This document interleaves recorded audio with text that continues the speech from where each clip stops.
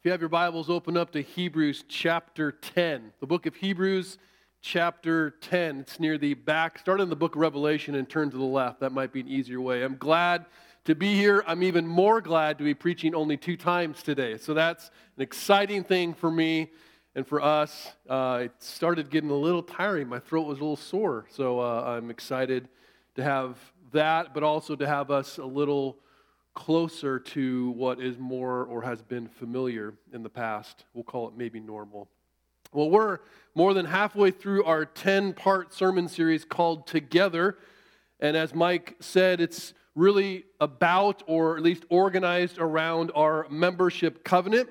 It's a series that is trying to teach what it means to be a part of a local church. Now, having confessed that Jesus is Lord and believed that God has raised him from the dead, the church is comprised of those that Jesus has called out or rescued from the world. The Bible never describes Christians as isolated individuals, but always as a collective body with many members, a household, a flock, a vine, even a temple. In other words, when we are saved, if you will, we are not only saved to Jesus, but we are saved in a sense to one another. So simply stated, a local church is a group of Christians who confess belief in the gospel and they covenant together to live as the people of God in a particular place. And so the series is designed around teaching what these commitments are that are contained in this covenant with one another. And so this morning our focus is on one particular promise of our covenant, and it is this: that we will not forsake the assembling of ourselves together or neglect to pray for ourselves and others. So this is in our membership covenant. It is the covenant that our members sign. It is the covenant that we read and recite at our members' meetings. You can think of it like marriage vows, and we don't often revisit our marriage vows, but we try to revisit the covenant we make with one another, and this is one part of it. So the question is begged, why do we gather every week? Why do we gather as a church? A popular Christian motto is, don't go to church, be the church. You've probably heard that before. And while the sentiment of the statement is very well intended, it can lead to a very unhealthy viewpoint, one that pits being and going against one another. Perhaps it goes without saying that many Christians already struggle with the idea of church attendance. Prior to COVID-19, for actually more than 2 decades statistically, national church attendance has been declining significantly. In March 2020, when the pandemic forced most churches online, researchers identified a few types of churchgoers in this unique kind of digital church age. There were those Christians who streamed their COVID-19, if you will, church online. There were Christians that were streaming a different church online.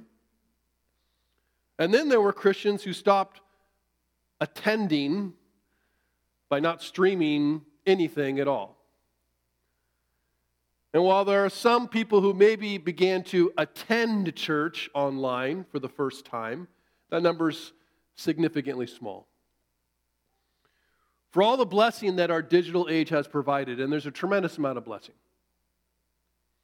there is a subtle trap lurking in this cyber world, even before COVID came around. There's an increasing temptation to allow online sermons to replace one's commitment to hearing God's word preached in person alongside fellow covenant members at the place and time where their local church gathers. Now, listening to sermons online is generally a good thing. But when it takes the place of gathering with God's people to hear the word of God in person from the appointed shepherds of your soul, much of what God intended for the growth as Christians following Jesus gets a bit lost. And while a virtual church or a podcast pastor is a practical reality, we must consider whether it is a theological one. In other words, if we understand the church to be what the Bible says that it is, then it's possible that virtual church is something akin to wet fire. Like, by nature, it just can't be, at least long term. So why it is important? Why is it so important to gather in real life, in person? Well, one place that we're going to seek to find that answer is in the book of Hebrews, chapter 10, verses 19 to 25. And this is where we'll spend our time this morning. Hebrews 10, verses 19 to 25 says this: "Therefore, brothers, since we have confidence to enter the holy places by the blood of Jesus, by the new and living way that he opened for us through the curtain, that is, through his flesh, and since we have a great priest over the house of God, let us draw near with a true heart and in full assurance of faith, with our hearts sprinkled clean from an evil conscience and our bodies washed with pure water. Let us hold fast the confession of our hope without wavering, for he who promised is faithful. And let us consider how to stir one another to love and good works, not neglecting to meet together, as is the habit of some, but encouraging one another all the more as you see the day drawing near." So why do we gather as a church? So I'm just going to focus on three different things. The first reason I believe we gather is that we are supposed to identify together. To identify together. What does that mean? Well, the book of Hebrews, if you read the whole thing, you'll see that it's a book of theology, really, that focuses largely on Jesus and how he is the greater priest and the greater sacrifice, representing a new and greater covenant than the old. It's really a book that helps you understand the relationship between the Old and the New Testament.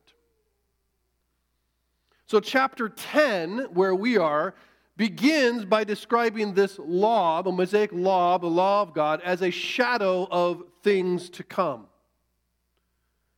The author continues by comparing the temporary sacrifices of Israel on the Day of Atonement that are annually done with the perfect atoning offering done once by Jesus Christ. Connected with this sacrificial worship by Israel at the temple was the forgiveness of sins. It's why they did it.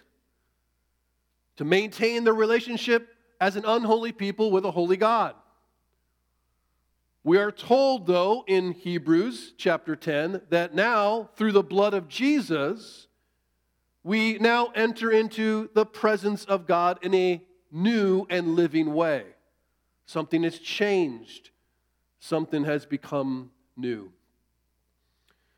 So as the author speaks in Hebrews about drawing near to God without fear and with full assurance of faith, it's important to notice some of the pronouns that are used, particularly the plural pronouns. If you read the text that we read this morning, 19 to 25, you realize that it frequently talks about we and us and our. There's a collective experience, a shared experience, a communal experience that is being discussed. It is a people being discussed in the context of faith.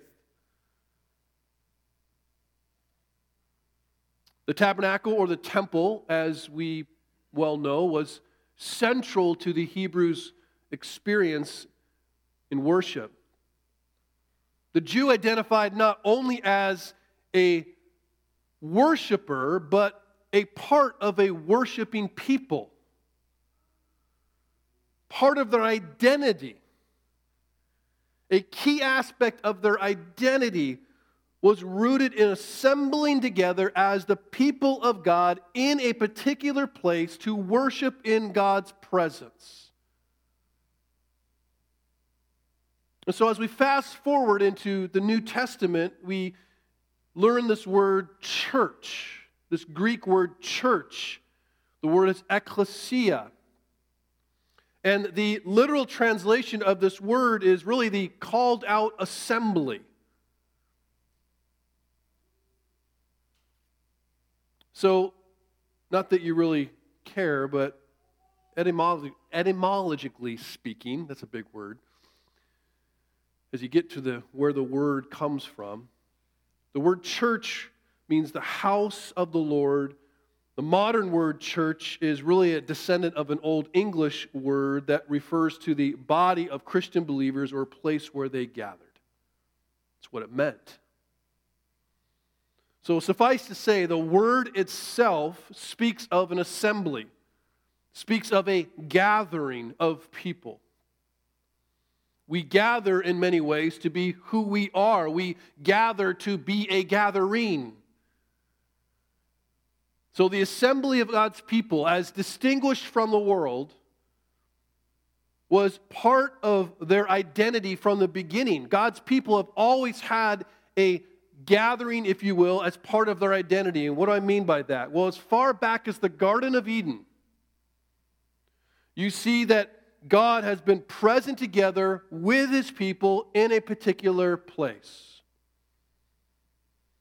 And while those places have changed, there was always been a kind of geography connected with theology. It's kind of a strange phrase to think about. But a realness, a tangible place, if you will. God planted His people in a garden, right? God's people were assembled at the base of Mount Sinai, where they received the Mosaic Law, where they entered into covenant with God. God's people organized into tribes, and they assembled for worship, typically around a tabernacle and then around a temple. And at the close of the age, John records in the Revelation chapter 21 these words. As he sees how it all comes together, he said, "Then I saw a new heaven and a new earth. For the first heaven and the first earth had passed away, and the sea was no more. And I saw the holy city, the new Jerusalem, coming down out of heaven from God, prepared as a bride adorned for her husband. And I heard a loud voice from the throne saying, 'Behold, the dwelling place of God is with man, and He will dwell with them, and they will be His people, and God Himself will be with them as their God.'" So you have a people in a particular place worshiping and dwelling in the presence of God. All throughout Scripture, from Genesis to Revelation. So, arguably, part of what that means is that the church, the people of God, the assembly of God, the church becomes the church in its gathering. If we are truly the church, truly the called out assembly, then we must assemble with other believers physically and regularly. The people of God assemble in order to make that which is invisible visible. We display our shared citizenship in a spiritual kingdom through a temporary, real geography. If, as the Bible teaches, Christians are ambassadors, 2 Corinthians 5, living as exiles, which Peter teaches us, then the church is going to function and look like an embassy in a foreign land. As Jonathan Leeman argues, churches gather because embassies of heaven must be visible, they must be audible, they must be touchable. Humans are physical creatures, Bodies matter, space matters, physical togetherness matters. So churches in some strange way need a patch of geography, maybe just a home and maybe a building built in the 19th century. A patch, a place where we can be together to become what we actually are. See, church is not just an activity. It is the expression of an identity. We are the assembled people of God. And so the question is begged, well, can't I identify with the church apart from the gathering? Isn't it true that Jesus says, where 2 or 3 are gathered in my name, there I am in their presence? Perhaps you've heard that said before. Perhaps you've used that before. Yes, Jesus does say in Matthew 18 that he is among his disciples when 2 or 3 are gathered in his name. And some Christians wrongly use this verse to sanctify every small group, every Bible study, every dinner party, or every golf group. But in context, Jesus is speaking about the assembly. He's speaking about the church. More specifically, if you read it carefully, you'll see that he, in that verse, is speaking about the authority of the church to discipline. He's speaking about the unity in its decisions.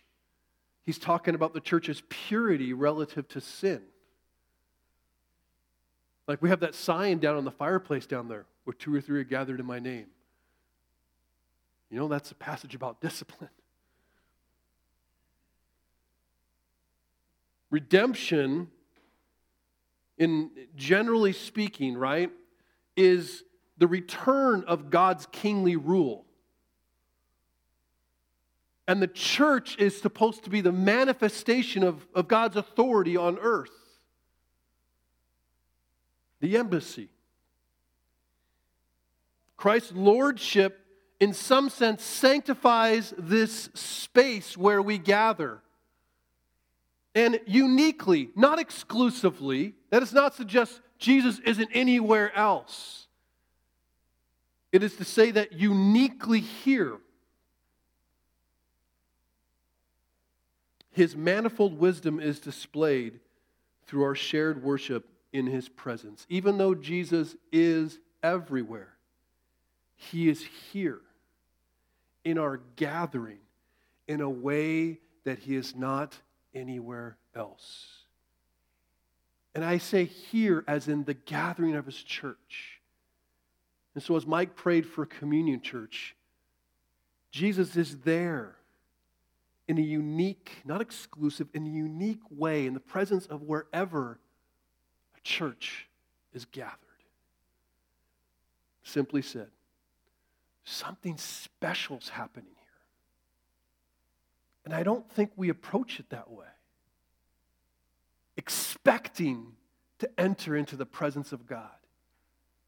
Do you know the Israelites, when they approached the temple to worship, and they saw the curtain that if they crossed, they would die, and they knew as they were entering into this experience, God was there. Do we approach it the same way? We identify together as the people of God in our gathering. The church becomes the church, if you will, in the gathering. But that's not all. We gather to identify in this place as God's people, those who were called out of the world and into His presence.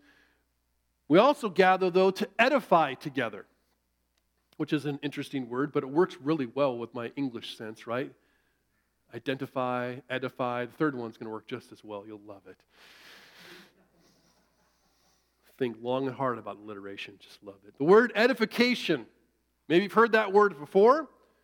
The word edification, or the verb form edify, is the idea of building up. The process of building up. The word used for edification in the New Testament, I don't know if I can even pronounce this. It's oikodoime, I think. I could be totally wrong. You just say it fast and you move on.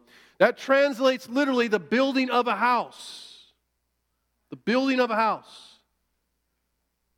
According to Vines, which is a great expository dictionary of Old New Testament words, it talks about spiritual growth and development of the character of believers by teaching or by example. A spiritual progress, if you will, that's a result of patient labor. Edification, being built up, growing up. Paul speaks in his letter to the Corinthians about the role of spiritual gifts in the body of Christ. Even speaks about singing and speaking words to one another, saying, do all things for the purpose of edifying one another, to build up one another.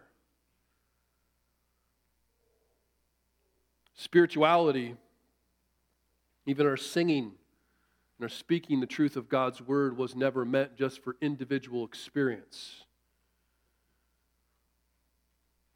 We learned the church last week is built up through the shared ministry of its members, not just the teaching and leadership of its pastors, but by members assuming responsibility to serve one another and to speak truth to one another and to love one another. That's how it's built up, as we edify one another. So the writer of Hebrews seems to connect what I describe as this edification process with the gathering. In verses 24 and 25, he says, let us consider how to stir up one another to love and good works, not neglecting to meet together, as is the habit of some, but encouraging one another all the more as you see the day drawing near. What a hugely important verse, especially for times such as this. We are to consider, we are to intentionally think about, how can I stir up and encourage someone else? And there's an implication, right? There's something that's implied in that action, or both those actions, and that is this. The idea of stirring up or encouraging seems to be predicated on some assumptions. First, the fulfillment of this kind of command to stir up one another and encourage one another seems to be dependent on our being with one another. I wish that went without saying. But in the Zoom world, internet world, we're forgetting that. We're forgetting the significance of real life relationships, so much so that I think the virtual life is becoming more important than the real. Edification is a form of sanctification. That's another big T-I-O-N word. And what is that word? That is just the idea of I'm in process of being conformed to the image of the Son. I am becoming in practice what I am in position. I am perfect in position, but I am not perfect in the flesh. And so sanctification is that process of growth and maturity toward holiness and toward looking more like Jesus. And some forms of sanctification are quite individual. Praying and serving oftentimes where people, may not even know you're serving, but largely this kind of edification is communal. It requires another person. Some edification is actually quite active. But before I talk about stirring and encouraging, let me just talk about passive edification. What does that mean? Simply by being present together edifies the church. You know how many times I had to preach to that camera?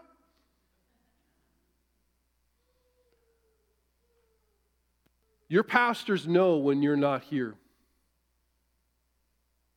Not because we're taking attendance, but because your absence is felt.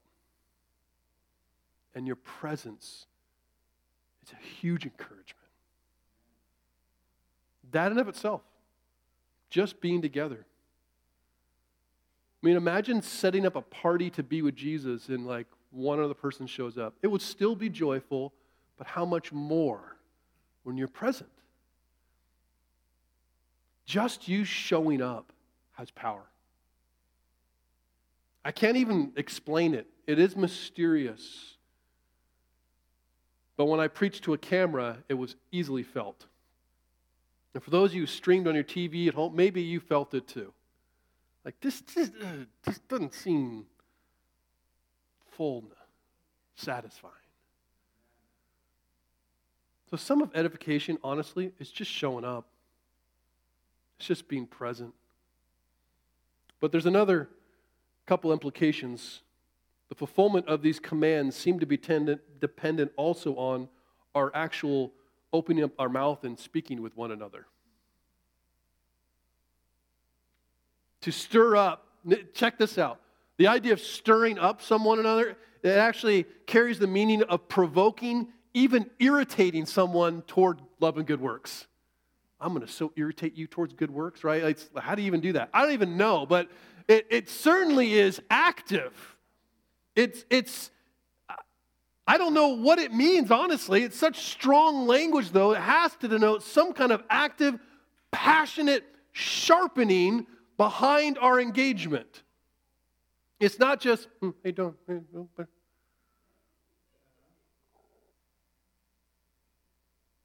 How would you ever do this? Well, I guess there's lots of ways. Let me give you one way you might stir someone up like this. If we are gathered together, we all hear the same sermon, for better or worse, right? We hear the same truth being spoken. And one way to accomplish this stirring up and encouraging is actually by calling others to apply the truth that they've heard. I heard that. Did you hear that? What are we going to do about it? I don't know. Let's do it. It's not even doing. Sometimes it's just believing.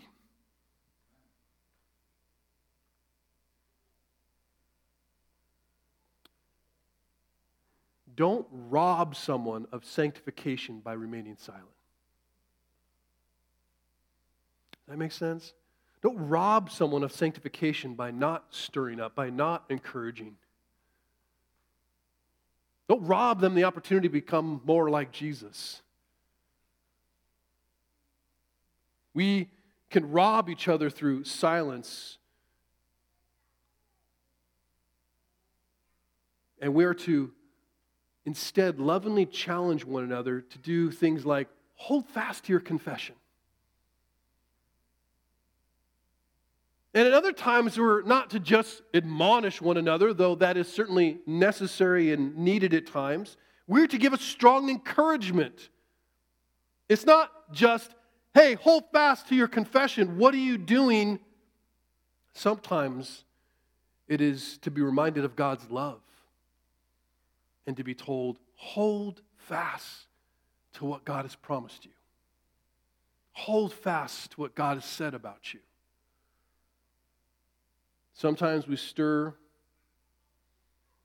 one another by speaking of the benefits and the privileges of being a son or daughter of the King, and sometimes we must call one another to our responsibilities. It's both and. The third and final thing that this stirring and encouragement, in order to be effective, requires is that we can't just throw words at each other and hope something sticks.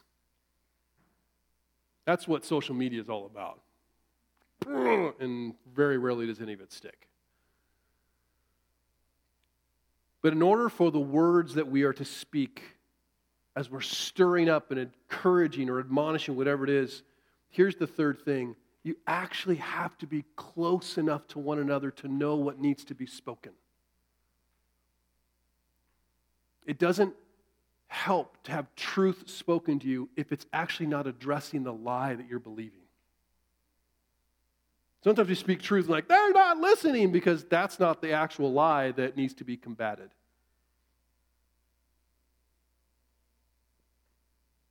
Truth speaking requires actually intimacy so that we speak the right truth at the right time in the right way. And guess what? This kind of vulnerability, because that's what it requires, it takes time to build, which requires gathering and being and staying together with the same people week after week and month after month and year after year. which is why the Hebrew author says, don't neglect the gathering. Isn't it interesting that in the early church it was happening even then? Don't neglect the gathering. The word neglect means to utterly forsake or replace. And so it's not neglectful to intentionally refrain from gathering for a short period of time for reasons of safety or other reasons. That's not what it's talking about. There is a difference between I cannot gather and I will not gather, especially with those that you've covenanted with. To neglect is to completely abandon your covenant and actually to declare a people that you've covenanted with, to declare a people as invaluable or not valuable and unessential, which is basically to believe I can do my faith without the church. The church doesn't need me and I don't need the church. And that, my friend, is a lie from the enemy. You do need the church, the people of God. And guess what? The church needs you. Well, can't I grow or be encouraged apart from gathering with the church? Yes. You can grow and you can be encouraged, you can be stirred apart from the gathering of the church. But if the church is what the Bible says it is, a body, and you are a body part, then your disconnection is not good for yourself or for others. Practically speaking, let's just get real, physiological. Body parts cannot grow. They cannot heal. They can't even work apart from the body, at least not for long. Furthermore, a body is certainly less without all its parts. Doesn't mean it can't function, but it's not in the fullness of what it's designed to be. So you can do life apart from the people of God, but I would argue you cannot do life to the fullest. God has designed us with a sense of interdependence in mind because we are made in His image, the image of the triune God. So let me blow your mind just for a second. No, it's not heresy. Consider this. According to Genesis 2, this is before the fall. According to Genesis 2, Adam enjoyed wonderful relationship with God, arguably perfect relationship with God. Walked with God, talked with God, knew God, and God knew him. And yet, among all the things that were awesome and good, God declared one thing that was bad or not good. What was that? He was alone. But he was with God. What does that even mean? I'll tell you. God made us for more than himself. What? We're creatures. And the Creator created us for more than God. To need more than God. We are made for connection with one another. We are made for community with one another. Proverbs 18:1 warns us, he who isolates himself breaks out against all reason. Consider that. That's how we were designed. And for you to say, I am not going to be a part of that people in that place who gather in God's presence, to say that you don't want what God designed you to experience. And that, my friend, is foolish. Last thing. We are gathered to identify together, we gather to edify together, and we gather to testify together. I'm not the only one preaching today. Your very presence here is preaching something. We don't ultimately gather together to experience an emotional response that feeds our consumerism, though I hope you have some kind of emotional response because that is important. We gather together to worship God together and to witness the truth, to testify to the truth.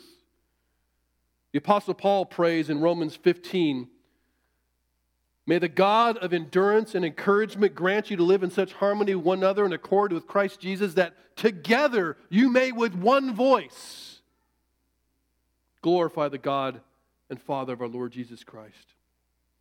Therefore, welcome one another as Christ has welcomed you for the glory of God." Together with one voice. There is a power in glorifying God with one voice, one large shared voice. If the church becomes the church in its gathering, it should not surprise us when that gathering is assaulted by the world. Historically, we know that tyrannical governments have targeted the gathering out of all things. They've worked to break up church gatherings, rightly perceiving their shared testimony as a threat. But what I find even more troubling is how devious the devil is. Some would argue we live in a tyranny right now. I'm willing to listen to that, if I still probably disagree with that. But our enemy, the devil, has schemes that are much more subtle. And he can use something as small as a piece of cloth to keep God's people from gathering with one another. It shouldn't surprise us that the gathering is targeted, but I'm not sure the enemy is who we think it is. Right now, our gatherings are threatened more by our own sinful flesh than they are by any sinful governments. And what is threatened is not our rights. Our refusal to gather threatens our testimony. Well, what are we testifying to? I'm glad you asked. Very quickly. Let me tell you the sermon that you're preaching with your presence here. First and foremost, you are testifying to your God-given identity. I am part of the people of God. I am one of the called out ones. I am blood-bought by Jesus Christ.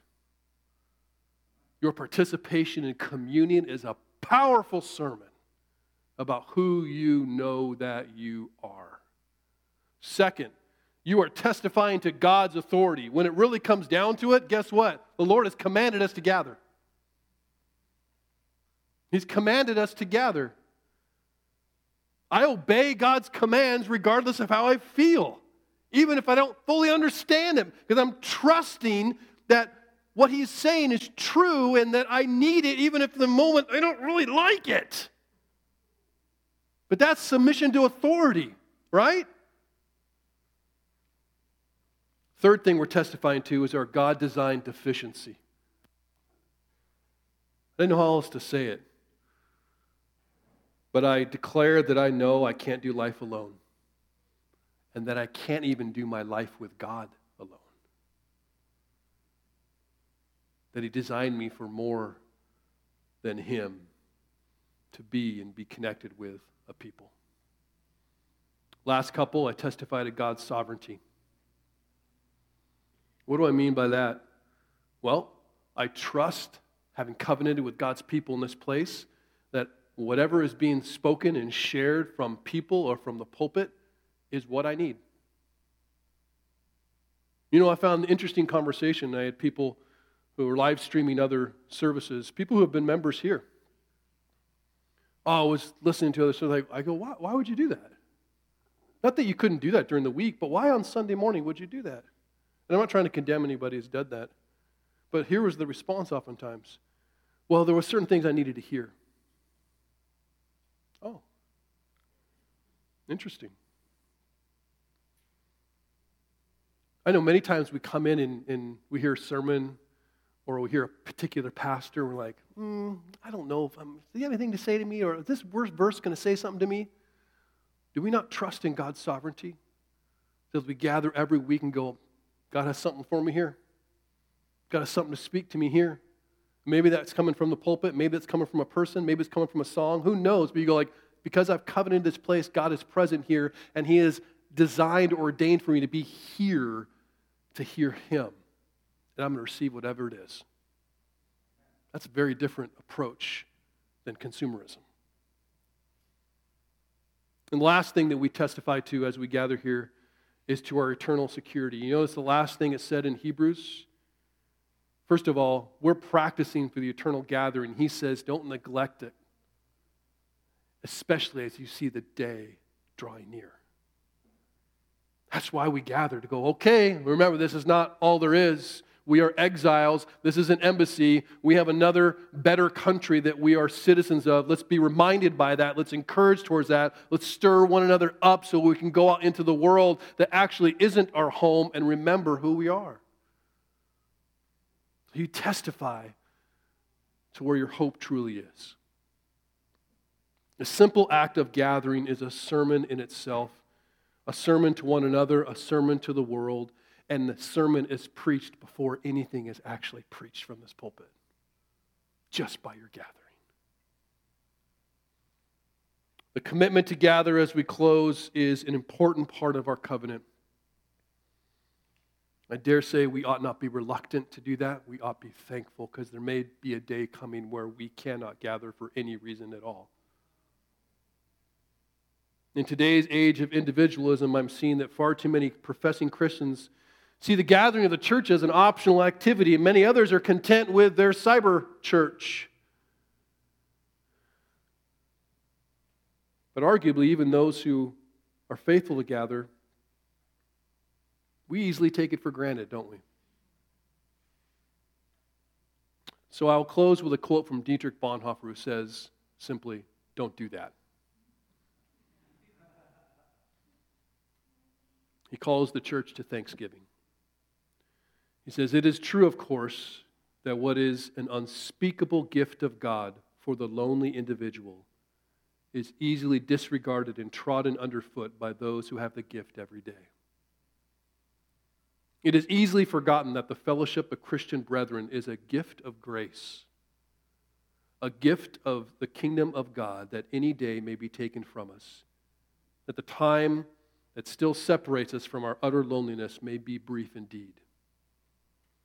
Therefore, let him who until now has had the privilege of living a common Christian life with other Christians praise God's grace from the bottom of his heart. And let him thank God on his knees and declare, it is a grace, nothing but grace, that we are allowed to live in community with Christian brethren. Let's pray. Heavenly Father, we praise you. We praise you, Lord, for saving us. We praise you for giving us a new identity as sons and daughters, and we praise you for giving us an additional identity as brothers and sisters in Christ. I pray, Lord, that we will not view this gathering with the consumer eyes that our culture would like us to. That we'll recognize that your presence is real and richly here among us because we are gathered together in your name. We ask, Lord, that you will delight in our worship. We ask, Lord, that you will help us to consider how we can stir one another up and encourage one another. But you will, Father, convince us in the most deepest of ways of how essential this gathering is to our faith. Thank you for your grace. Help us to be thankful. It is in the name of Jesus we pray. Amen. As we continue worship this morning, one like you, and nothing compares with you. And Father, we praise you for your wonderful plan of gathering a people for your name. You are redeeming sinners from all over the world and welcoming them into your family, that we might be your people and that we might praise and worship you for all of eternity. We praise you for this wonderful plan, and we praise you for including us in this wonderful plan. We know that we are completely and utterly undeserving. We are those who have sinned against you. We have rejected you as our King. Yet in your mercy, in your abundance of mercy, you have provided a way for us to be forgiven of our sin, restored to you, welcomed into your family, that we might be your people, and you have done so through Jesus Christ. We praise you, for you are awesome, and you are good to us.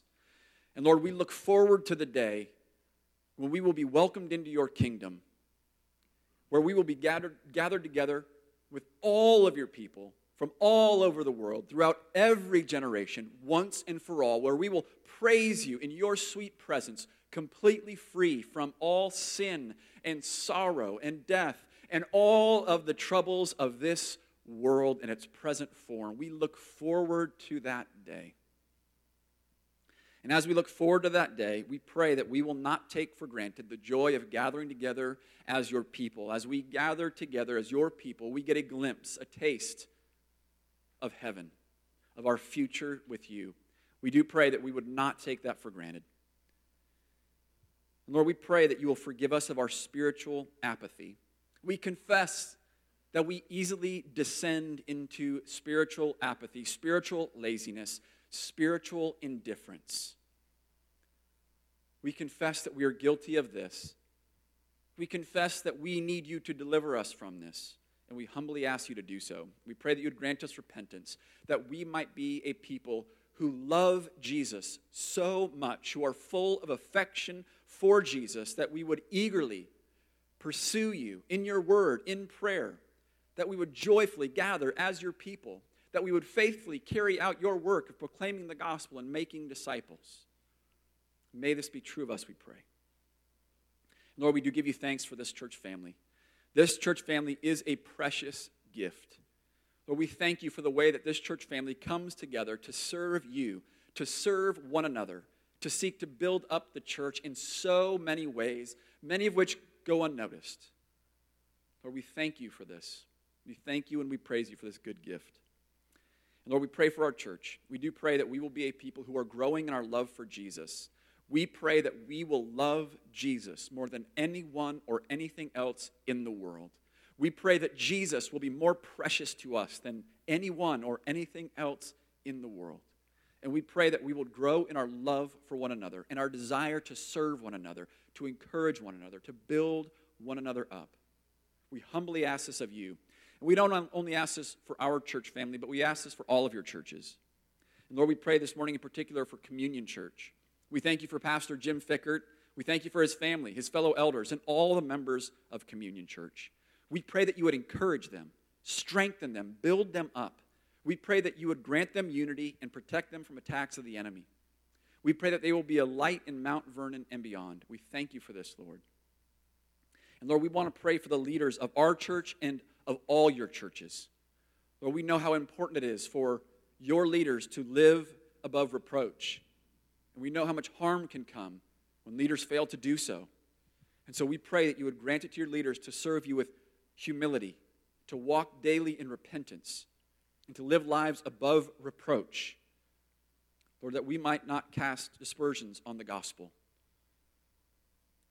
We humbly ask this of you. We know that we are all sinners. We need your grace. We need your Spirit at work in us. So we humbly ask this of you. Lord, we pray for the preaching and the hearing of the word. We thank you for your word, and we pray that you would bless Pastor Sam as he comes to preach. We pray that he would not preach in his own strength, but would preach in the power of your Holy Spirit. And we pray that your Holy Spirit would enable us to hear. We pray that you will give us ears to hear. And we pray that your word will find good soil in our hearts, producing much good fruit in us. We ask this of you, and we thank you that you hear our prayers. And we do pray this all in Jesus' name. Amen. Amen. Well, if you have your Bible, you open up to Hebrews chapter 10. Hebrews chapter 10. So if you start in the book of Revelation, which is the last book in the New Testament, and turn to the left, you will get there shortly rather than starting in the middle and going to the right. Thank you for gathering with us this morning. This is what I famously call a second period. You always get the better education, so I'm glad we only have 2 periods now instead of 3. So thank you for being with us. We are more than halfway through our 10-part sermon series called Together. A little bit different of a series than we've done before. As Mike shared, it's a series that's really organized around our membership covenant. And really, it's a series that is designed to teach us what it means to be part of a local church. Now, having confessed that Jesus is Lord and believe that God has raised him from the dead, those who have confessed that are, if you will, gathered together as the church. These are the ones who have been called out of the world, who have been rescued from sin, Satan, and death. Now, the Bible never describes these people, these Christians, as isolated individuals. Instead, what we see the Bible saying is always describing the people of God as a collective body with many members. The Bible uses terms like household or flock or a vine with branches or even a temple. In other words, when someone is saved, they're not only saved to Jesus, they're actually also saved to one another, to a people. So stated simply, a local church is a group of Christians who confess belief in the gospel and then covenant together to live as the people of God in a particular place. Our series is designed around explaining the parts of that commitment, the parts of that covenant. This morning, our focus is going to be on one of the promises. One of the promises that is found in our covenant, the covenant that we read in our membership class, the covenant that we sign if you become a member, and the covenant that we recite at our membership meetings. And this is the one promise in that covenant that we'll focus on this morning. It says, "We will not forsake the assembling of ourselves together or neglect to pray for ourselves and others." So the question is begged, why do we gather? Why do we gather every week as a church? A popular Christian motto is, don't go to church, be the church. I'm sure you've heard that phrase, maybe you've used that phrase. And while the spirit of that phrase is probably well intended, I think it can lead to a very unhealthy point of view, whereby you are pitting being and going or gathering against one another. Many Christians struggle and have struggled actually since the early church with the idea of attending together, gathering together. Statistically, prior to COVID, for more than probably 2 decades, national church attendance has been declining significantly. March 2020 changed that a little bit for the worse. That was when the pandemic forced most churches across the nation to go online. And during this time, researchers began to study and identified 3 kinds of people during kind of this era of digital church. You had Christians streaming their pre-COVID-19 church online. So their church was streaming their services and they would open it up on their TV or computer at home. Another set of Christians began to stream different churches online. And then a third group of Christians stopped attending church altogether and didn't stream anything. And while there are probably some in the world who maybe started to attend church for the first time, because it was online and they could check it out, the number is pretty insignificant. And so what I've seen is that for all of the blessing that the digital era and the cyber world provides us, and there is a significant amount of blessing, I also believe that there is a subtle trap lurking in this cyber world. And this has been there even before COVID. You see, there is an increasing temptation of allowing online sermons to replace one's commitment to hearing God's word preached in person alongside fellow covenant members at a place and a time where their local church gathers. That's the trap. It's become too convenient or too opportune to not gather together. Listening to sermons is generally, like online, it's generally a good thing. I listen to sermons online during the week at different times. But when it takes the place of gathering with God's people, to hear God's word in person from the appointed shepherds of your soul, I think much of what God intended for our growth as followers of Jesus may be lost. And while a virtual church or a podcast pastor is a practical reality, I think we must all consider whether it is a theological one.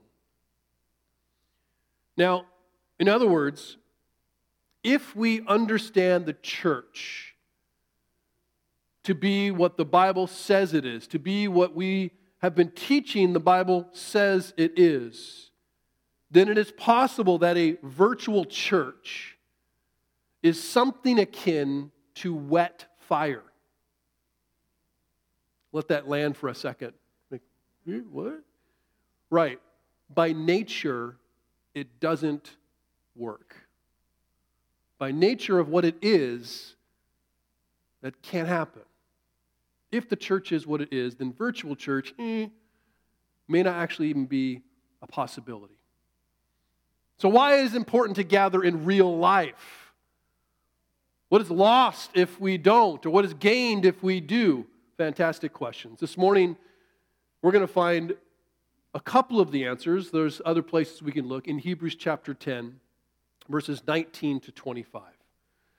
So if you'd read with me in Hebrews chapter 10, beginning in verse 19, it says this: "Therefore, brothers, since we have confidence to enter the holy places by the blood of Jesus, by the new and living way that He opened for us through the curtain, that is, through His flesh, and since we have a great high priest over the house of God, let us draw near with a true heart in full assurance of faith, with our hearts sprinkled clean from an evil conscience and our bodies washed with pure water. Let us hold fast the confession of our hope without wavering, for He who promised is faithful. And let us consider how to stir up one another to love and good works, not neglecting to meet together, as is the habit of some, but encouraging one another, and all the more as you see the day drawing near." Very important passage in Scripture. I'm going to center our time on three kind of main reasons. They aren't the only reasons, but three main kind of points, if you will, about why we gather. I think the first and perhaps most important reason we gather is to identify together. To identify together. Now, if you know anything about Hebrews, the book of Hebrews is a book of theology, really explicit theology, that focuses on Jesus in particular and how He is the greater priest and greater sacrifice representing the new and greater covenant, one that is greater or better than the old. Chapter 10, to this end, begins by describing the law of God, the Mosaic law, as a shadow of the good things to come. So if you want to read the book of Hebrews, it's an excellent book to help you understand the connection between the Old and the New Testament, of how everything pointed forward to fulfillment in Christ. And so this is why, as he's going through chapter 10, the author starts by comparing the temporary sacrifices that took place in the temple by Israel. And they particularly took place on what was called the Day of Atonement, an annual day of sacrifice to cover the sins of the people of God. And what it says there were these temporary sacrifices, and they were done once a year, but done perpetually for years and generations. And then that all pointed to the one atoning sacrifice, the final and complete offering that Jesus made on the cross. Connected with this act of worship, this sacrificial worship at the temple, was the forgiveness of sins. This is why they were doing this atoning sacrifice. It was to cover their sins in the blood. Now, we're told in Hebrews 10 here at the beginning that through the blood of Jesus now, we enter into the presence of God in this new and living way, fully forgiven. As the author speaks about drawing near to God with this full assurance and without any fear, it's important to note the repetition of the pronouns, particularly the plural pronouns that he used in doing this.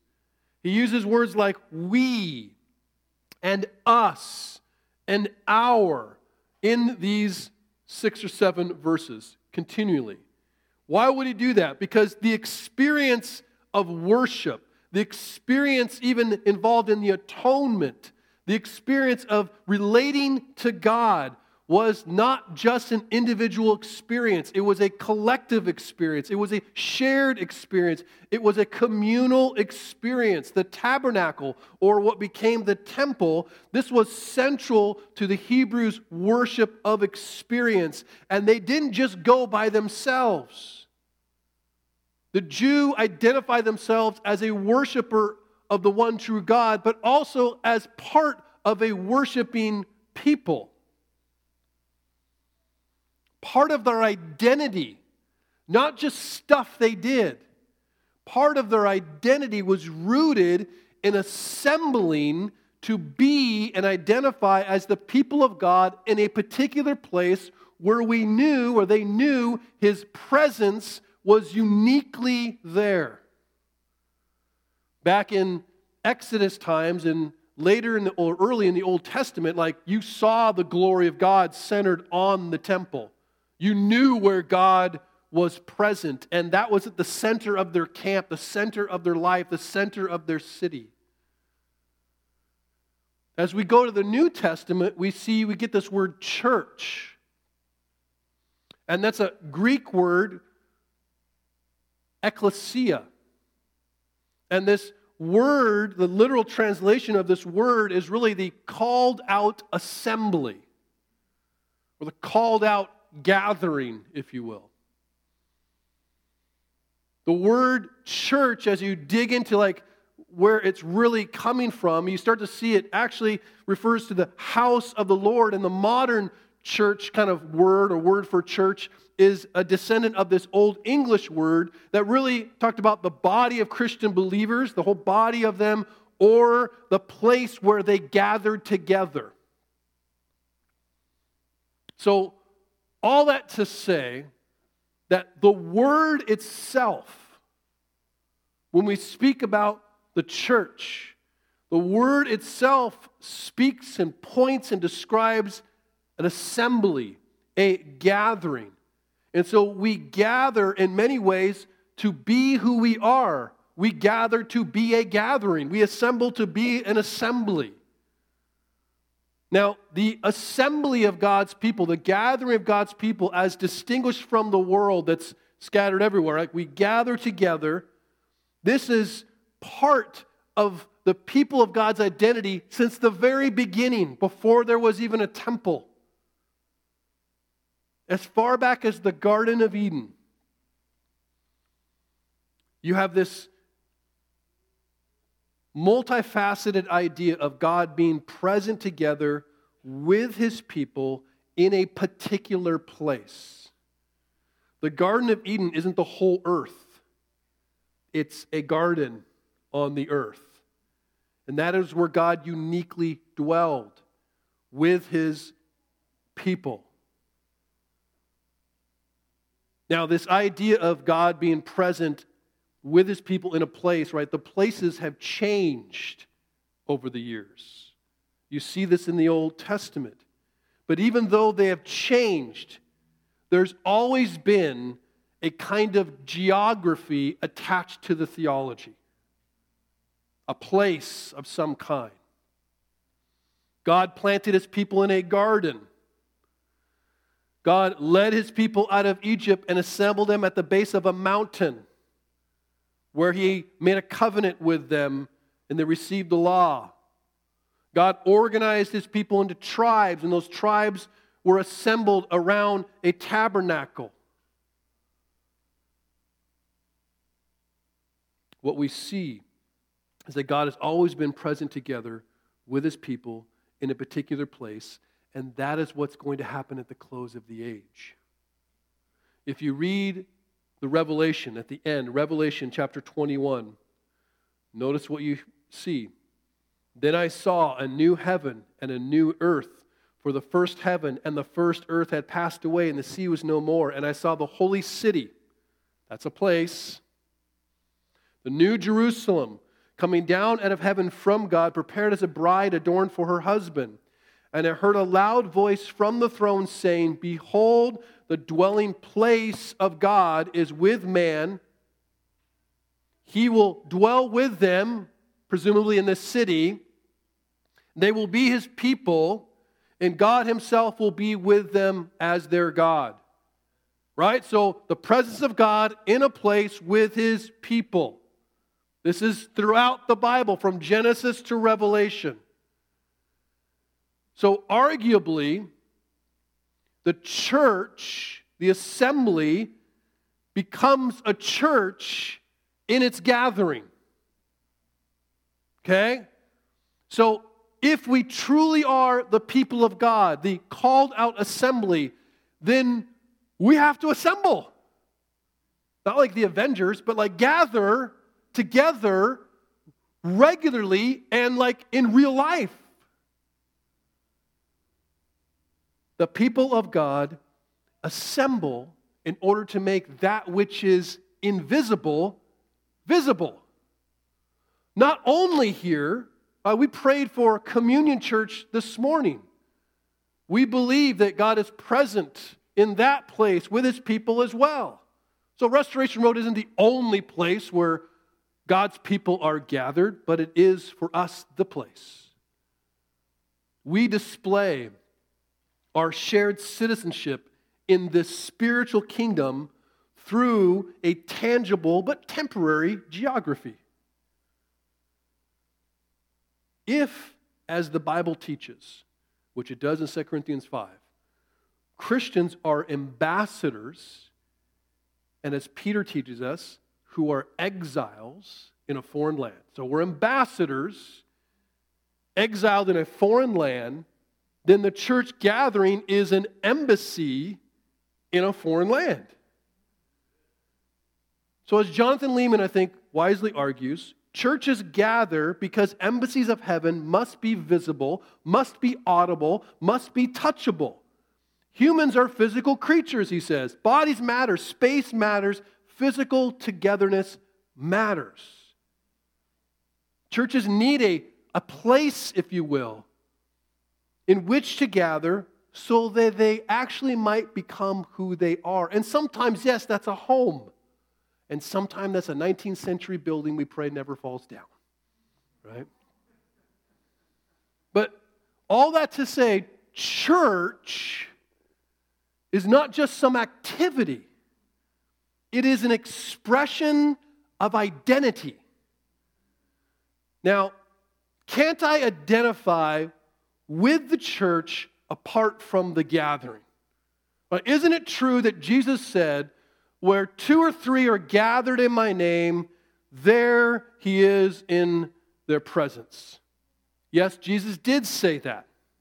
He said that in Matthew chapter 18. He said that he was among his disciples in a very present and powerful way when two or three were gathered in his name. And unfortunately, a lot of Christians use this verse wrongly. Some Christians wrongly use this verse to sanctify every small group, every Bible study, every dinner party, every golf group they have. To say like, well, as long as we say, Jesus, give me luck when I hit this golf ball. He's here with us. We'll do church on the links. No, sorry. If you read Matthew 18, what you'll read in context is Jesus is actually talking about the assembly. He's talking about the church. Specifically, not to put water on your fire, he is talking about the authority of the church to discipline. He's talking about the unity of the church in its decisions. He's talking about the purity of the church relative to sin in the camp. It's a verse about discipline that we use in not the best way. Now, it's important to understand that if you step back and you go, what is the story of redemption about? Among other things, it is about the return of God's rule. So the return of God's rule, the return, if you will, of his authority. That's why the return of the king, right? He's a king on his throne. Now, the church is to be the manifestation of that authority on earth. Christ's lordship. Like, what makes this place special? What makes this space special? Christ's lordship is what makes it special. And where we gather in a unique way, but not an exclusive way. In a unique way, God's manifold wisdom is displayed through our shared worship in his presence. And what I mean by that is that ultimately, yes, Jesus is everywhere. But he is here in our gathering in a unique and precious way that he is not anywhere else. In the gathering of the church.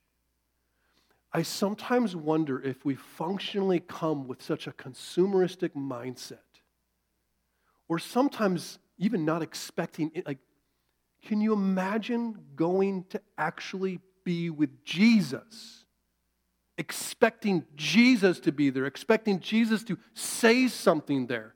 Do you know the Israelite, when they approached the temple, they had the curtain that separated them from God's presence? They knew where God was. Do you think they approached that like maybe we'll show up on, like, whatever?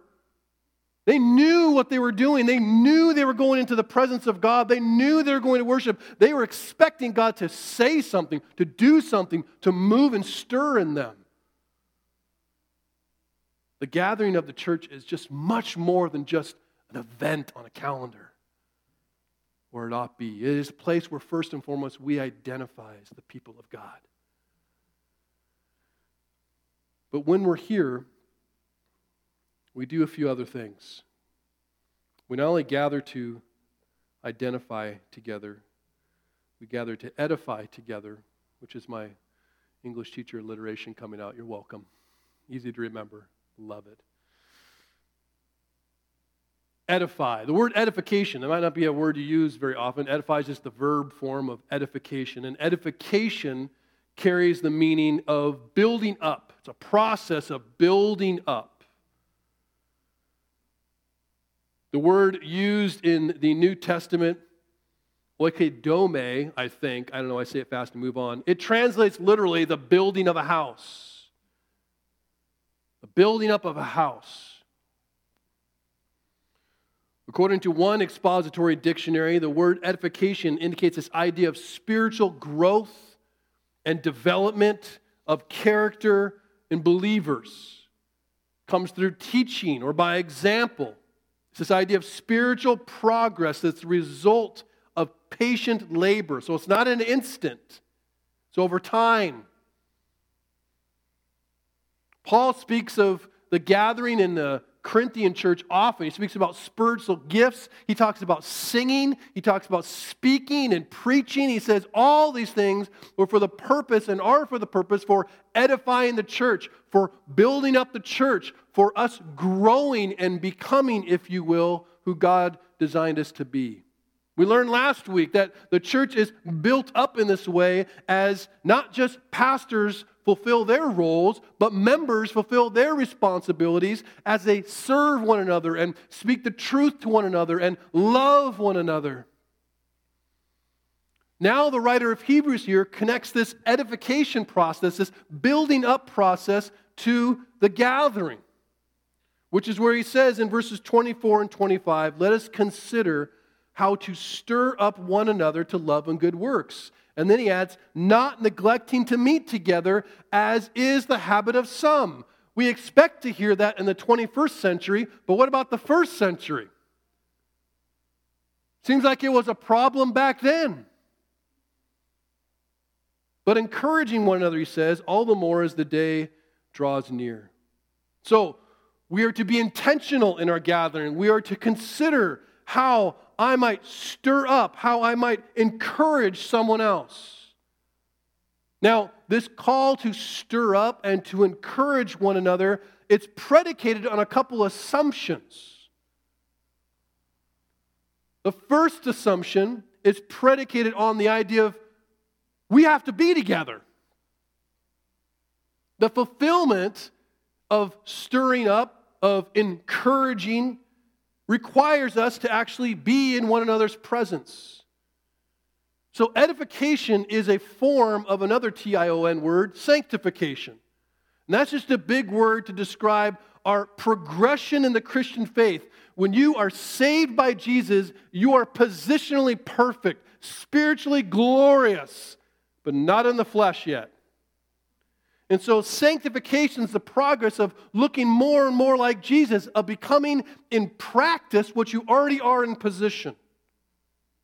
Okay, now this sanctification process includes edification. Now some edification, some building up is very individual, right? I pray by myself. I may study the Bible sometimes by myself. I may do acts of service just on my own by myself. Evangelize, I get it. But there's a lot of edification that actually is communal. And there's some edification that's very active, like stirring up and encouraging. We'll talk about what that means in a second. But let me just give you a little insight into the edification that's actually passive. And by that I mean this. Simply you being present. Being present together with your brothers and sisters is one of my greatest encouragements. And I know it's others. You don't have to say anything. You don't have to do anything. Just your presence together in this place is hugely encouraging. You imagine family get-togethers, and 90% of the family doesn't show up. You know how many times I had to preach to that camera to an empty room? Well, Joel was there, but like a couple guys were there. But really, I was preaching to a camera. You know how empty it felt? Like you try to get excited, it's like, it's just not the same. And I know it's not the same looking at me on a TV or someone else on a TV. You can do it, but it's like, it's just not, because God designed us to be together, and able to touch and see and hear in a way that doesn't translate through Zoom. And so even stirring it, like it kind of depends on us actually being with each other. But the second thing that kind of means, okay, this is implied, the fulfillment of these commands to stir up and to encourage is dependent upon something else, and that is to actually say something to one another. Actually talk to each other. It's interesting. The idea or the word for stir up here, it carries an interesting meaning. It's a meaning that actually talks about provoking or even irritating one another to love and good works. That's interesting. I am going there to irritate, right? But we could probably misunderstood. I don't fully understand what that means, but that's like what the word means, how it's used most frequently. So, if nothing else, It's strong language that denotes a very active and passionate and intentional sharpening of one another. Maybe it irritates a little bit, but maybe that's irritation like swords clanging, sparks that happens when iron hits iron. But it's like, well, how would we do that here? You can do that in conversations. But I think one way to think about maybe how you might stir up one another or encourage one another is the idea that like we come together and we hear the same sermon. We hear the same truth being shared. And one way to accomplish this stirring up, this encouraging, is to actually challenge one another to apply the truth that you know that we all heard. Did you hear that? Did you hear that? Let's be encouraged by that. How are you going to live that out? Now, that sounds like a lot of doing, but as a general rule, here's what I want to say. Your silence, your refusal to stir up or encourage, and whatever it looks like, and look a couple different ways, your silence robs someone of sanctification. It robs them of the opportunity to hear the truth, whatever that truth might need to be. Don't rob someone of sanctification by refusing to speak what needs to be spoken. And at times, what needs to be spoken is a loving challenge, like hold fast to your confession. Hold fast to the truth. Don't listen to the lies. But other times, we need to be encouraged in other ways. Not just to hold fast to the truth of a confession, not just to do what is right, though that is important. I think sometimes, instead of a strong admonishment, we need a strong encouragement to be reminded of God's love. To be reminded of some of the truth of the gospel. To not hold fast to the confession, but hold fast to the promises of God. Be encouraged, you who are downtrodden, you who are struggling. So it's multifaceted, but it all requires actually opening your mouth and saying something to one another. And we gather together in an unique context to do that. We're in the context of remembering the truth and speaking the truth and singing the truth and hearing the truth, and we need it. And the third kind of requirement or implied thing that our stirring and our encouragement is dependent upon is an interesting one to consider. Because some people think it's really effective just to throw truth at each other. Hope something sticks. That's what the whole social media world is like, based on. To throw it out. And most stuff doesn't stick. Most of it's stinky, but it doesn't stick, right? In order for our stirring up, in order for our encouragement to actually be affected, you have to actually know the person that you're speaking to. What do I mean by that? Truth requires intimacy so that you actually speak the right truth at the right time and in the right way. And guess what? This means vulnerability. And vulnerability doesn't happen overnight. And so what that requires or implies about our gathering is that in order to establish vulnerability, we are going to have to be with one another and stay with one another and gather with one another week after week and month after month and year after year so that we truly know one another, because speaking the truth to somebody isn't going to actually have the effect you intend unless you actually are speaking the truth to combat the lie that they're believing. And you'll never know the lie that they're believing until you know the person themselves. You can speak truth, and sometimes you'll get lucky and speak the truth that needs to be heard. But vulnerability and intimacy allows you to actually know a person well enough to speak what actually needs to be said. That is why we gather. And that is why the Hebrew writer says, don't neglect this. Don't neglect this. Now, the word for neglect means to utterly forsake or replace. Few of us would be like, I have never utterly or forsaken or replaced it. I find a lot of brothers and sisters replacing the gathering with much more exciting things in their view, but perhaps much less essential. To neglect, though, is not to intentionally refrain from gathering for a short period for reasons of safety or even ability. That's not what we're talking about. That's not neglect. There is a difference between cannot and will not, especially when talking about gathering with those you've covenanted with. To neglect is to completely abandon. And I want you to think about that.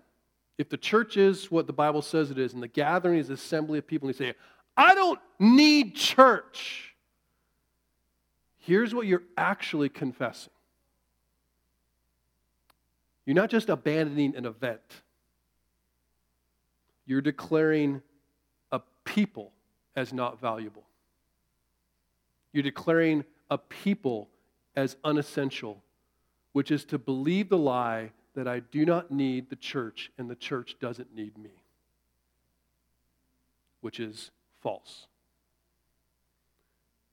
But you ask, well, can't I grow apart from the church gathering? Can't I progress? Yeah. But if the church is what the Bible describes, a body, and you are a body part, your disconnection from the body is not good for yourself or for others in the long term. I mean, practically speaking, physiologically speaking, a part of the body cannot grow, cannot heal when it's weak, cannot even function, at least not for long, apart from the body. I mean, you can do life, but you cannot do life to its fullest without that which God gave for your life. See, God designed us. And this is the interesting part. He designed us for interdependence in the same sense that, like, we are made in the image of God, the triune God. And what I mean, consider this. Maybe something you never thought about. If you go back to Genesis 2, which is before the fall, Genesis 1 and 2, right? You have the creation of the world and the creation of man, and everything is good and wonderful. And there's only one thing that God says before the fall that's not good. Think about this. Adam had relationship with God, the fullness of relationship with God. He walked with God. He talked with God. He spent time with God. And what does God say? It's not good for man to be alone. But he has God. Isn't it enough for the man to have the fullness of relationship just with God? He doesn't need anybody else. Not according to God.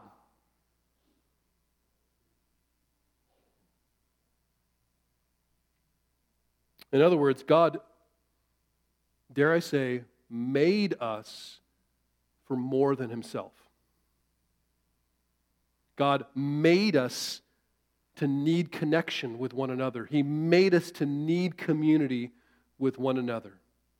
Which is why the Proverbs warn us to isolate yourself is foolish, that it breaks out against all sound judgment. That's how he made us. And so we come together to edify and to function and to be who God has called us to be, that we might become who God has made us to become. Last part, the third and final reason, not only do we identify together or edify together, but we testify together. We don't ultimately come together just to have an emotional response. I do think emotional responses are good and right, but when it lends towards consumerism and you evaluate the goodness of something because you felt tickles or tingles, that's a problem. We gather largely to give worship to God. We gather together to witness to the truth of God. The Apostle Paul prays in Romans chapter 15, "May the God of endurance and encouragement grant you to live in such harmony with one another, in accord with Christ Jesus, that together you may with one voice glorify the God and Father of our Lord Jesus Christ." There is power in glorifying God with one voice. There's power in singing together and power in hearing the Word of God together. If the church becomes the church in its gathering, it shouldn't surprise us when the gathering becomes a thing that is attacked by all kinds of enemies. Historically, we know, right? Tyrannical governments, they target the gatherings of church. Even now in China and other parts of the world, they're targeting the gatherings of churches. Why? Well, clearly the gathering, more than anything else, certainly more than individual Christians, are a threat.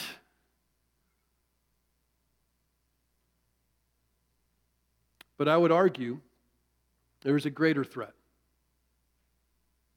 It's easy to point at a tyrannical government or a government and call it tyrannical and go, "Oh, look what they're doing to our gathering." Our enemy, the devil, has schemes that are much more subtle. And what I've seen over the last year is how he can use something as small as a piece of cloth to keep people from gathering together. I would argue that right now our gatherings are threatened more by our sinful flesh than they are by sinful governments. Not to suggest that sinful governments aren't having their way, but more by our sinful flesh. And what is threatened mostly, guess what, is not our rights. What is threatened mostly is our testimony. Because when you come here, when you gather here, I want you to understand you're preaching a sermon. You're testifying to some important truths, and I'll quickly lay them out. The first thing you're testifying to is your God-given identity. That you are distinguished, if you will, from the world. That you are gathering together with brothers and sisters, declaring their belief in Jesus Christ as King of Kings and Lord of Lords, that I am a son and a daughter of the King, that I am a sinner saved by grace. You are making that confession just by being here.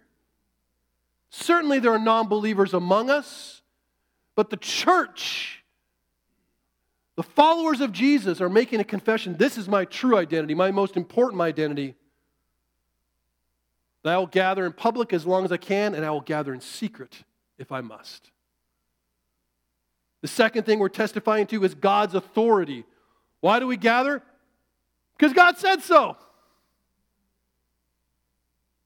Not the first thing we pull out, but it's something to say. Because how many commands are there in Scripture that we go, I don't know how I feel about that? God's not asking. And so by pushing through the difficulty, pushing through the discomfort, pushing through the counter-cultural, counterintuitive, whatever it is, and going, I'm going to gather, you're saying, because God said so. And my obedience isn't predicated on what I feel or even what I understand, but on what God has said. And I'm going to believe that what He said is true. And then if I don't even like it, that I need it. Third thing we testify to do is God's design deficiency. Oh, that's a doozy. Didn't know how best to say that. But God has created us a certain way. And by that I mean, I'm declaring by my present here that I cannot do life alone. I cannot actually just do life with God. That He has designed me to need more than Him. He has designed me to be a part of a community, the people of God. Last couple, we also testify to God's sovereignty. And what do I mean by that? I realize it's easy to go and find a sermon online that you would rather listen to. I've had many conversations over the last year with different people. We listen to sermons during the week, many people do, but some people, even members of this church, would gather and instead of connecting as best we could, realizing that technology doesn't always work, with our church and what's being preached here, they would seek out some other. Well, why would you do that? Just curious. Like, what's the thought behind that? It's like, there were some things I needed to hear. And our church wasn't giving the truth that I wanted. Wow. You realize that by gathering here week in and week out, in many ways you're confessing your trust in God's sovereignty, that whoever is preaching and whatever is preached is what God thinks you need to hear. I'm not suggesting you don't listen to any other sermons or even visit other churches on occasion. But there's a trust and sovereignty of who God has gathered here, trust and sovereignty of what is being preached here, trust and sovereignty of like what God is doing in this particular place that you've covenanted with.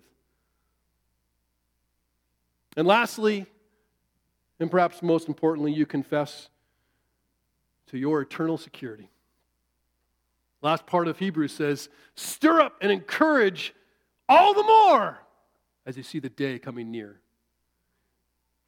This is the place, unlike any other place, where we gather and we proclaim truth. And one of those truths is the reality that there's a better country. That our identity is that of citizens of heaven, not citizens of earth. And we do that more and more as the world gets more and more chaotic around us. We gather to be reminded of that. We gather as we suffer to be reminded of that. We gather as people die and reminded of that. This life is not all there is. And there is a greater life, a second life yet to come.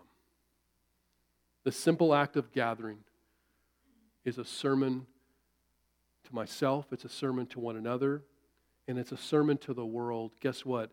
Even before any sermon is actually preached from this pulpit. The very act of gathering is the first sermon that's preached. Well, as we close, I want to just recognize that the commitment to gather is such an important part, we believe, of the Christian life. We've included it in our covenant. In today's age of individualism, I think far too many professing Christians see the gathering of church as something optional, and many others are content with cyber church, internet church, or no church at all. But even for those who are faithful to gather, I think the weekly blessing of assembling together is actually often taken for granted. We just start going through the motions until it gets taken away from us. And then it becomes, or perhaps reminded of how special it was. So I'd like to close with the words of Dietrich Bonhoeffer, who warns us not to be reluctant, but to be thankful. He wrote this: "It is true, of course, that what is an unspeakable gift of God for the lonely individual is easily disregarded and trodden underfoot by those who have the gift every day. It is easily forgotten that the fellowship of Christian brethren is a gift of grace, a gift of the kingdom of God that any day may be taken from us, and that the time that still separates us from utter loneliness may be brief indeed. Therefore, let him who until now has had the privilege of living a common Christian life with other Christians praise God's grace from the bottom of his heart. Let him thank God on his knees and declare, it is a grace, nothing but grace, that we are allowed to live in a community with Christian brethren." Powerful words from a man who was put in prison to be all alone for being a Christian. Let's pray. Heavenly Father, we praise you for your great love. We not only thank you, Lord, for saving us, knowing that we were sinners, knowing that, Lord, we are rebellious and broken, knowing everything we'd ever do or say or think. You died for us, Jesus. And you saved us to yourself, but you did more than that. You saved us to your people. Not only did you make us sons and daughters, Lord, you made us brothers and sisters in Christ. I pray that, Lord, if nothing else, we will just value the gathering of this family more. We'll see it for what it is, something mysterious, something spiritual, and yet something tangible. Let us never take it for granted, Lord, for the day we know may come when it may be illegal to gather, when it will be more than discomfort that we have to endure in order to gather.